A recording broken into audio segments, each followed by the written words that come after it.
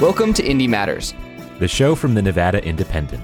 I'm your host, Joey Lovato, up here in Reno. And I'm reporter and producer Jacob Solis down in Las Vegas. On this episode of Indie Matters, reporter Jasmine Orozco Rodriguez gets a chance to sit down with the 2021 National Teacher of the Year, Juliana Urtubey, who teaches special education in Clark County and is the first Nevadan to win the honor. After that, I sat down with legislative reporter Riley Snyder and assistant editor Michelle Rindels to talk about the end of the 2021 legislative session. We go over the mining tax increase, changes to how elections will work, possible special sessions, and more. At the end of the show, I get to talk with editor John Ralston about his thoughts on the 2021 legislative session. He's covered sessions all the way back to the 80s, and he shares what he thinks made this one a little bit different.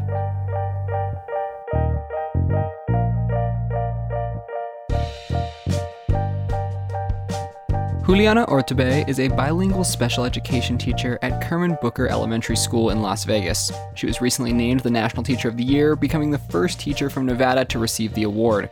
She immigrated to the U.S. when she was 5 from Colombia and is also the first Latina in at least 16 years to have received the award. Our reporter Jasmine Orozco Rodriguez sat down with Urtubey to talk about her philosophy as a teacher and how she hopes the profession will evolve.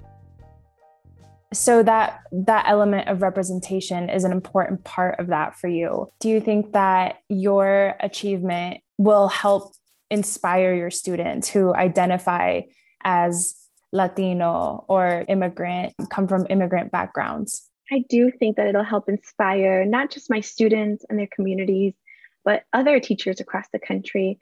And the beautiful thing is that we're a community of people of color. And so we're inclusive of all the folks of color walking all sorts of different lives. First generation folks, second generation folks, basically all folks, right? When we see ourselves represented in positions like this, it's really exciting. And I know this is true because I have teacher friends from across the country who write me, who tell me that their students are so excited. I have friends and even people that I don't know writing me messages about how they watched the announcement on CBS with their daughters and how exciting it was for their daughters to be given a mirror on such a national stage. And it just goes to show that we are more powerful when we are representative and inclusive of all people. One thing that stood out to me was you said that you want to promote a joyous and just education where teachers work with families and communities to address injustice, racism, and gaps in access to resources. How have you seen that these issues affect your students? So my platform is a joyous and just education because as an educator, I'm really diverse. I'm a special education teacher. So I work with students with learning and thinking differences. I'm also a teacher of the majority of my students are linguistically gifted. And so a lot of the times we need to embrace the community in order to teach the child. And so when I say a joyous and just education, I don't just mean it for the child. I mean that we are providing a joyous and just education for children and their families and their communities.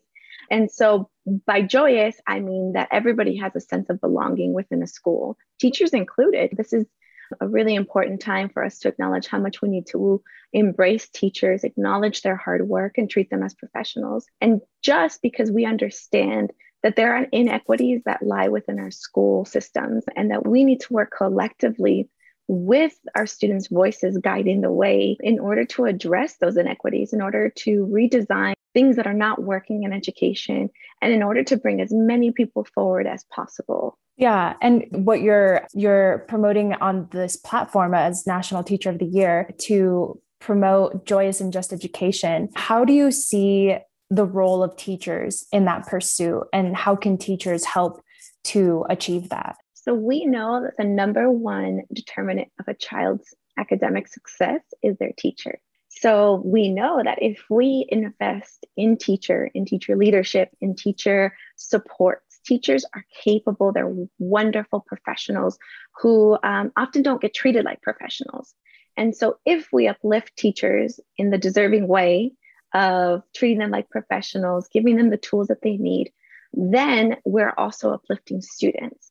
And so the teacher's role in this is to continue to teach our heart out. So we have done so much more than teaching in this last year. We have made sure our students are safe, that they're well, that they have tools that they need, not only for learning, but for their well-being.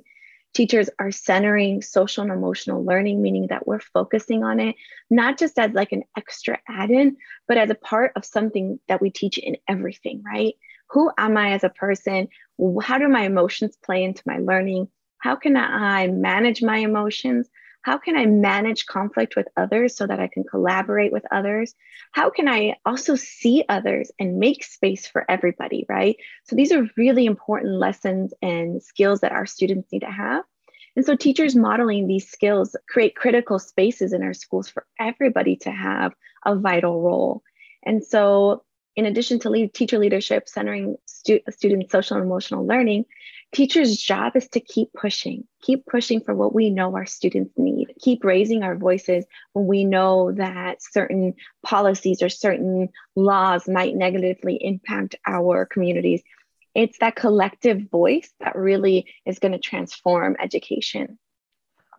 You mentioned that teachers fill this critical role in the life of the youngest ones of the community across the state. And what do you think the state or local communities could do to further support teachers in this role, or to see them as the professionals that you are expressing that they are? I think part of it is the relationships that we have with our children's teacher, our neighborhood teachers. Give you an example. My school, Kermit Booker Elementary School, our namesake, the Booker family still comes to the school once a month, and they treat the teachers to lunch, right? And every time they stick around and they hang out and they talk to the teachers and they say, thank you for teaching our students.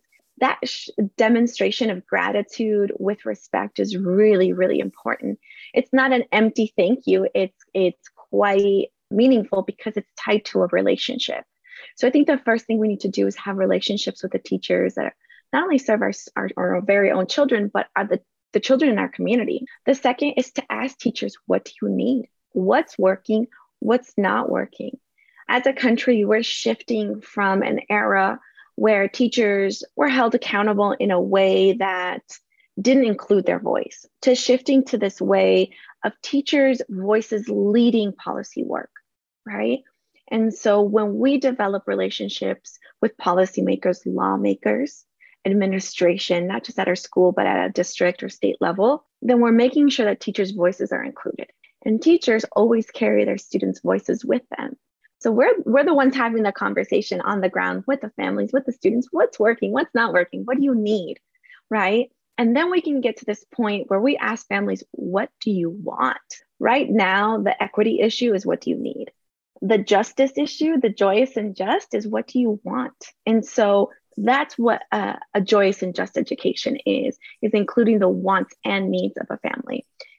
And so I'm wondering, as a teacher, what are your wants and your needs? As a teacher, I think one of the first things, and again, I shouldn't count myself lucky, but I do count myself lucky. My students had access to food during this entire pandemic. Breakfast and lunch, that's huge. My students had access to the tools that they needed to learn. I'm so lucky to be part of a school that really listens to teachers and says, hey, what do you all need? Oh, you need training on this? Okay, let me find a way to do it. Would you all prefer to do it, on your own? Or do you want us to find somebody? Or do you want us to train somebody to do it? And really responsive in that way. So I think first, teachers want their students' needs met, because that means that we can spend more time on the academic and the creative part of learning. I believe every school should have a counselor, and all of our high needs schools should have social workers in addition to a counselor. And I believe teachers deserve the space for reflection. Sometimes teachers have so much on their plate that we can't invest in ourselves to really give that high level thinking to our practice. And so I wish that we would do that more, that we would provide more financial support so teachers could do programs like that really feed them as educators. And then I also wish that in Nevada in particular, I wish we had smaller class sizes, but nothing in education is simple, because we can't have smaller class sizes until we increase teacher retention. There are plenty of people out there who would love to be a teacher. We have to do the hard work of improving our profession, where people see it as a viable lifelong career, because they're treated as professionals, they're paid as professionals, and the work-life balance is manageable and it's fair. I know that during this last year, my colleagues and I worked double, triple time. And so I hope that we find a way to support teachers. We don't need necessarily more learning. We just need more teacher-guided learning, and we need more time to be able to take those deep dives. Thank you so much for taking the time today. Thank you.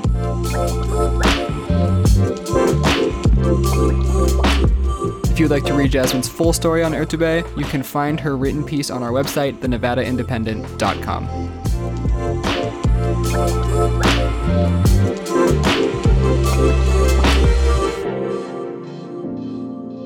We are now almost 1 week from the end of the 2021 regular legislative session here in Nevada, and as we watch the dust settle, we here at Indie Matters thought it would be a good time to invite some of our star legislative team to break down what just happened and what it all means. Joining me now to dig into the biggest bills are legislative reporter Riley Snyder and assistant editor Michelle Rindels. Riley, Michelle, thanks for joining me. Of course, Jacob. Thanks for having us. All right, so the first thing I want to do, and this is one of the biggest things that I think a lot of people are tracking, was the mining tax, or at least an additional tax burden on the mining industry.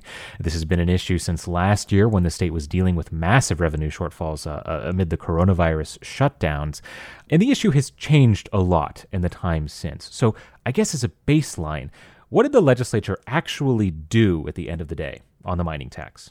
Yeah, so just in terms of not getting into all the background and stuff, they introduced a bill. When I say they, I mean Assembly Speaker Jason Frierson introduced a bill on Saturday evening, last Saturday, that created a new excise tax on gold and silver mine profits above $20 million.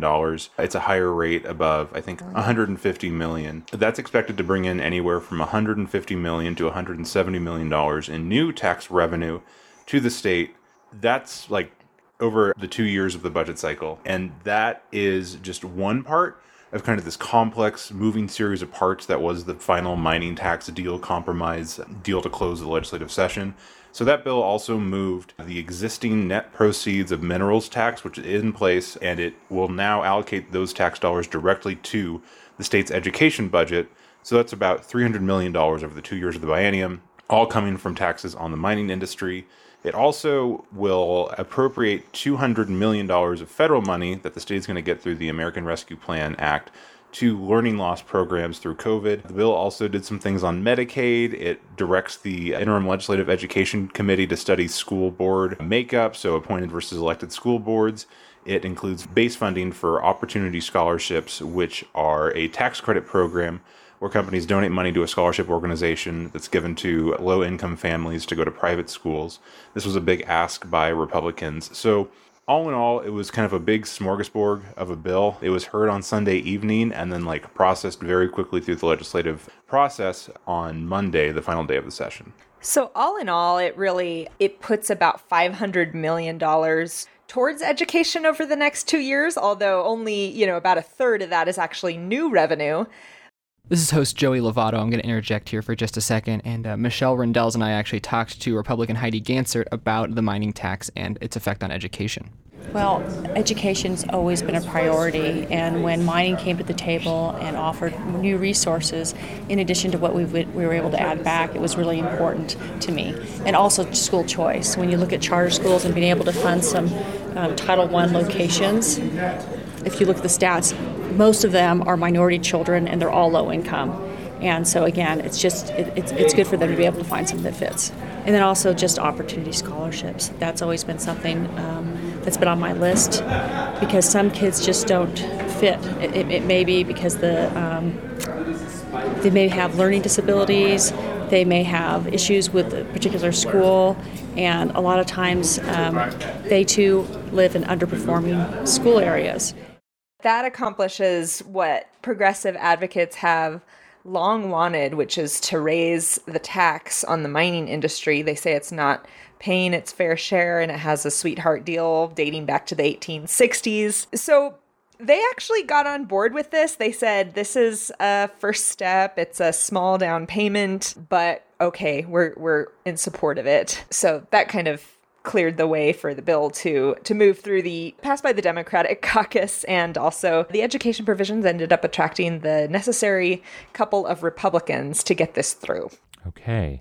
So Switching gears a little bit, something else the legislature had to deal with this year that it was also a consequence of stuff that happened in 2020 was a lot of changes to voting and sort of the mechanics of how Nevada votes.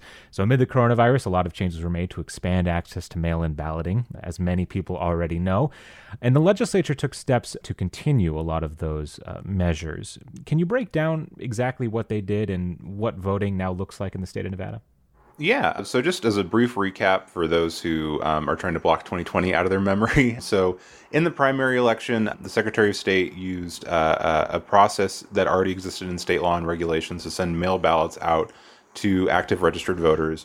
Lawmakers then met in a special session later in 2020 to approve a bill called AB4 that explicitly required the state to mail out mail ballots to active registered voters. Active registered voters just means people who have their address on file and current with state and local election officials. And so Republicans did not like AB4. It was a very partisan issue. President Trump's campaign sued over it. You know, there were a lot of unfounded claims of voter fraud about mass mail-in balloting that's never been found to be true in any court cases or any research. The Secretary of State, a Republican, has said there's no evidence of that. But nonetheless, Democrats heading into 2021 saw the mail-in voting numbers and decided that this is a direction that they wanted the state to go in. So they introduced a bill called AB 321. So seeing those numbers, because again, there were options to vote in person in the 2020 general election. Again, Assembly Speaker Jason Frierson introduced this bill, AB 321, that permanently codifies a lot of the things that were in AB 4 from the 2020 special session. So if you're an active registered voter in Nevada and you don't opt out of the provisions, you're going to be sent a mail ballot for both the primary and the general election. There are some changes in terms of how long clerks have to count mail ballots after an election, how many days after an election you have to fix any issues with your signature, things like that. And that also included an appropriation of, I think, $12 million, $12.2 million over the 2 years of the budget cycle to pay for the cost of ballots and ballot stock and post and all that stuff. So that was probably the biggest election push and really a fundamental change in how the state will conduct elections going forward. There were a few other measures that made it out related to elections. Probably the other biggest behind the scenes one is moving to a top-down voter system, being able to keep things more transparent and up to date, ensuring that like if you move from Las Vegas to Pahrump, which is in Nye County, your registration is updated in a much more expedited fashion than having to like mail a postcard back to the Nye County clerk who then mails it to the Secretary of State. So the idea is to make that more efficient. That's an effort to also prevent what we saw in November 2020, which is it took a long time while the world was watching Nevada to get our official results. And that was because there's same-day voter registration. But you have to really be careful that you're vetting that and making sure people that registered the same day in Nye County hadn't already also voted in Clark County. And so it's harder when you have all these separate systems going on. So part of that is to just kind of speed up the process. All right. Well, finally, right when the session started, there was already discussion of a special session, that there was not going to be time enough to get to everything the legislature was going to need to do in the 120 days allotted to it. Well, the session is over. Are we any closer to a special session? Yes, because we know for sure that we will have to do a special session to complete the redistricting process. Collection of U.S. Census data was delayed because of the COVID pandemic, so that information has been transmitted. In a normal, non-pandemic world, we would have done this over the last 120 days, but that will have to happen sometime probably in the late fall, September, October, I think is the date that most people have penciled in to complete the redistricting process. The other portion is whether or not the legislature will have a real active role in determining how the state spends the $2.7 billion in COVID relief funds from the American Rescue Plan, the federal stimulus legislation that President Biden signed in March. We saw kind of at the end of session a waterfall spending bill. So that's just making different priorities of how lawmakers intend to spend the money. There are many direct things in there, like backfilling the Unemployment Insurance Trust Fund. That'll help avoid businesses paying a higher unemployment insurance rate moving forward. But the rest are like a lot of very vague things, given how much money the state's going to get. You know, I think if you had told people at the start of the year that we're going to get $2.7 billion, no one really would have believed you, because Nevada's never gotten that kind of money from the federal government before in kind of a one-shot spending. So I think there's a desire among all parties to kind of take some time. There's forms and applications on the governor's site. They're trying to solicit input and feedback from various groups on, what are the priority areas that we need in certain areas of the state? Where would this money make the biggest bang for the buck? So while we were asking lawmakers, throughout the final weeks of session, when the next special session will be, because we're all very tired and want to take a vacation, I think that will also probably take some months. It wouldn't surprise me if they try to merge the two just to minimize cost. It does cost quite a bit of money to put on a legislative session. But there's no solid date yet set. We asked the governor on Tuesday, and he said when it's necessary, we'll call one. So sometime in the future, probably the fall, but we'll see what happens. There's just a lot of logistics they have to go through. The state is receiving way more than just that $2.7 billion. There's a bunch of siloed off pots of money that will be coming into cities and the state. And so they are just really trying to dig through this all and get their bearings on what's already been taken care of and what do we need to use this unrestricted pot of money that came directly to the state. What's the best use of that? And they've got about 5 years to spend it. So the sense that I think we were getting at the very end is just, they're not in a huge hurry to call this special session. All right, well, hopefully that means we all have a little bit of a respite over the next couple of months. We'll have to leave it there for now, though. If you want to find more of our legislative coverage, you can head to our website, thenevadaindependent.com, where we have a comprehensive page dedicated to the legislature, as well as regular updates on every major move in Carson City when they happen. You can also go back and read basically a comprehensive coverage of the legislature. We had, what did you say, Riley, 93 stories published in the month of May? Yeah, but who's counting? Yeah, no one's counting. None of us are counting. All right, Riley, Michelle, thanks for being here. Thanks so much, Jacob. Yeah, thanks, Jacob.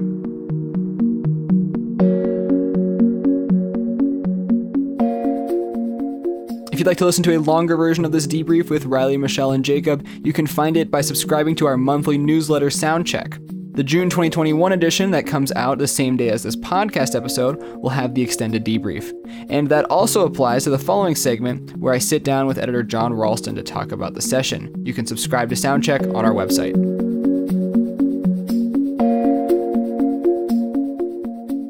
All right, so in March of 2020, we hit the pandemic. And then in February of 2021, we started with the Nevada legislature. And kind of in between, there was a few things that happened, like the election. And it's been kind of a crazy year. So, with all of this going on, I feel like we haven't talked to pundit John Ralston in a while. The man, the myth, the legend, also my boss. So John, welcome to the podcast. Let's chat about the Nevada legislature. Thanks for joining me. Of course, Joey. Yeah, so let's just start with, a 30,000 view look on this session, this past session, the 2021 session. I think a lot happened. It was a weird year because of the pandemic and also because of the election. I think that did have some sway and some changes that, aren't normal in a legislative session. So what was your takeaway kind of overall when looking back on this? It's only been, with the time of this recording, 2 days since it's ended. Yeah, and that is actually a problem that I think is instructive for all sessions, Joey. It's hard to take a 30,000 foot look. You can't get up to 30,000 feet this soon from one of these sessions. I think what you said at the beginning, though, is important in the sense that this is a session that is very different from any other in Nevada history, in the sense that for most of the session, the legislative building was closed to lobbyists, closed to the public. And so there was even more secrecy, I think, than is usually coming in a legislative session, which some people may not know. The legislature is not bound by the open meeting law. So there's obviously some secrecy. And so I think that increased the skepticism about what was going on that already exists from the public and actually from lobbyists and special interests as well. There were more surprises for the public and for special interests than ever before. There's a lot of frustration, I think, going into the last, few weeks when it was finally opened by people and not knowing what's going on and what is a fairly opaque process to most normal human beings. I probably shouldn't say this, but I will, Joy. But I've covered every session since 1987, and even though now I happily say that I have people for that, I spent very little time up there. But I even got a sense from our amazing team up there the frustration to cover something that you had to essentially cover from a distance, and so I think that contributed to the general lack of faith in what was going on. I know you said it's hard to have that 30,000 foot look right now because it's, so recent, but there were some major things that passed. There were some huge things, whether it's the mining tax, whether it's the public option, or things that didn't make it, like the death penalty. What are the things that really stood out to you this session that either made it or didn't? So my perspective on that is going to be a little bit different than, say, partisans or progressives or conservatives, all of whom will say terrible stuff happened or great stuff happened, and there's not much in between. As always, it's a little bit more nuanced. And again, we're so soon afterwards, Joey, I'd like to say that all sessions end ugly, and some are uglier than others. This one did not end as ugly as some of the others. And there was no mystery about whether things were going to get done by the last 48 or 72 hours because of what is considered the most significant thing that happened by a lot of people, which is the mining tax compromise, which the Democrats wanted to get a mining tax passed the entire session. They knew they needed a couple of votes from Republicans to get to 2/3, which is in the state constitution, to pass that tax increase. And they did that rather easily. They always knew that Tom Roberts and Jill Tolles were ripe targets in the assembly. And then after the assembly did it, the dam broke in the Senate, and they got almost half of the state senators there, 4 of the 9, to do it. So there wasn't much mystery there. The question is how significant it is. And there was a lot of wrangling that went in, and the Republicans got some more money put into what are known as opportunity scholarships, which is a much milder form of school choice than what they had actually passed a few sessions ago, called education savings accounts. And the amount of money that is going to be raised from this in the direct new mining tax, I believe it's about $90 million a year. There are other provisions that target federal funding and bring that into education too,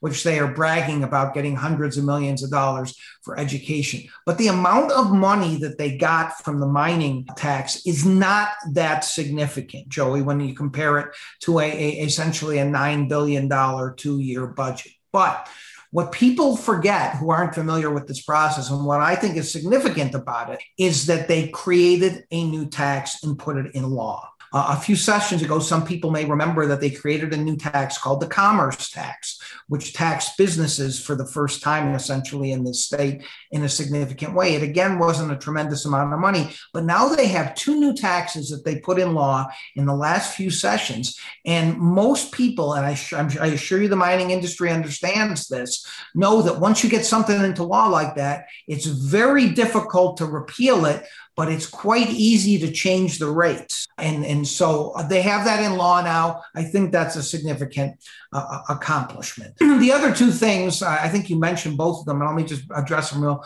quickly, is the public option. Nevada's going to end up being the 2nd or 3rd state in the country to have passed a public option bill. And the bottom line with that is that is significant in the sense that we're the 2nd or 3rd state. However, let's step back for a second. And Megan Messerly, our incredible healthcare reporter, did a lot of stories about this. It doesn't take effect until 2026. There has to be an actuarial study. And even though I just mentioned that it's important to get something into law like this, the makeup of the legislature could change. We could actually have a Republican governor as well. And I assure you this will be one of the first things targeted if any of that happens. So there is a long way to go before a public option actually becomes law in Nevada. And people should remember that. Yes, it's a significant piece of public policy, whether you like it or not, but it is not actually going to have any impact on any Nevadan's life for at least 5 years. The death penalty repeal, to me, and in all the years I've watched this, I don't think I've ever seen anything handled so badly in the sense that the communication between legislators,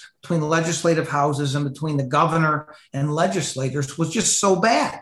We didn't know up until suddenly a press release came out from the governor and then subsequent press releases from legislative leaders that it was dead. And, a lot of progressives got mad at me when I said early on in this, this is going to be really interesting to watch. The state Democratic Party wants this, but buckle up, I kept saying, because I knew you had 2 prosecutors in the Senate who were not necessarily in favor of doing this, although Melanie Scheibel's position seemed to change. And then you had a governor who I believe was getting a lot of political advice saying, don't sign a death penalty repeal. It's going to be bad for your reelection, no matter what polling information was put out, that most people still support the death penalty, even though it is rarely used. It is a tool that prosecutors want. So beyond the inside politics of the district attorney from Clark County employing the two key legislators in the Senate and not wanting to repeal the death penalty, this should never have gotten to the point that it did, Joey. You had the entire assembly vote on this and all these Democrats out there voting for it. And then there was no vote ever in the Senate in a session controlled by Democrats. So I think there's a lot of frustration among progressives about that. I understand why. And I just think the entire leadership of the state Senate and the governor bear some responsibility for allowing it to fail the way that it failed. And that failed ugly. Yeah. Something you mentioned early on in that answer was how crazy it gets at the end, right? It's always kind of this mad dash to make sure everything gets passed or dies, or, it's just an insane thing that's going on. I was there the last couple of days and it was people running around. It was really fun for me to watch, but I'm sure for the lawmakers, it's maybe not as fun. And also, politics isn't supposed to be fun. It's not supposed to be people running around going crazy. It should be, deliberate and well thought out. And that always makes me think about the 120 days every 2 years. We're one of 4 states that does that. The governor had a press conference yesterday and was talking about the successes of the session. Of course, he's going to say that, right? He needs to say that, especially with the Democrats in control. Is this an antiquated way of doing it? Should we keep doing it this way? Or is this the way that Nevada should be doing it? The reasoning behind it in history is that it limits government to when it needs to happen. But we're probably going to see special sessions. So what's the point of having this short, one thing every 2 years if we're just going to throw in special sessions when we need to anyway, right? It's an absolutely terrible process, Joey, and you described it very accurately in terms of what I have described for many years as the rush to close at the end. But even before the rush to close happens, and believe me, the rush to close causes stuff to be passed that we don't even know about yet, language inserted in bills that will become clear later that is either really good or really bad. And by the way, it's probably really bad because it's not that well thought out, but it's not a deliberative process. It was more than 20 years ago now that there were referenda on the 120 days that passed. I happily voted against both times, Joey, because I think not just because it's good for our business to have it go longer. And I remember the days, by the way, when there were 167-day sessions and we were there on July 4th and all that. But at least there was more time to consider things. I forget the numbers now, Joey, but since it passed, I believe the final vote was in 98, but I may be wrong. There have been special sessions following the regular sessions because of this process almost every other year. They may have missed one or two, but there have been a lot of special sessions. There are going to be 2 special sessions, at least of the later this year. I would think one has to deal with redistricting, which they had no chance to finish in a session with all of this going on. But it's not a good process. They rush. The deadlines are artificial. There's no reason to have an artificial date on it. Even conservatives who say, we don't want the legislature up there making laws and make too many laws. I think they would prefer to see them pass good laws, well thought out laws. So it's a terrible process. And there are a lot of things wrong with the process besides the 120 days, but that's one of the worst. And we don't pay legislators anything, and they don't have enough staff to help them fend off all of the spin they're getting from lobbyists. These are true citizen legislators, right? They're regular people for the most part, and they can't be expected to be subject matter experts on all the stuff that goes on up there. I mean, think about the fact that they passed this huge energy bill, we mentioned it, which came out very late in the process. And I would believe that besides Chris Brooks, who proposed it and actually kept it secret, the only other person in that building who really understood that bill was Riley Snyder, one of our reporters. I doubt any of the other legislators really understood what was going on in that bill. That's a terrible way to run a railroad, Joey. It really is. Yeah. It was definitely interesting to watch. As always, thank you so much for talking with me. It's been an interesting last couple months, and I'm sure we'll see a lot more interesting stuff coming this summer. But get some rest, and we'll enjoy the heat while we can. Thanks, Joey.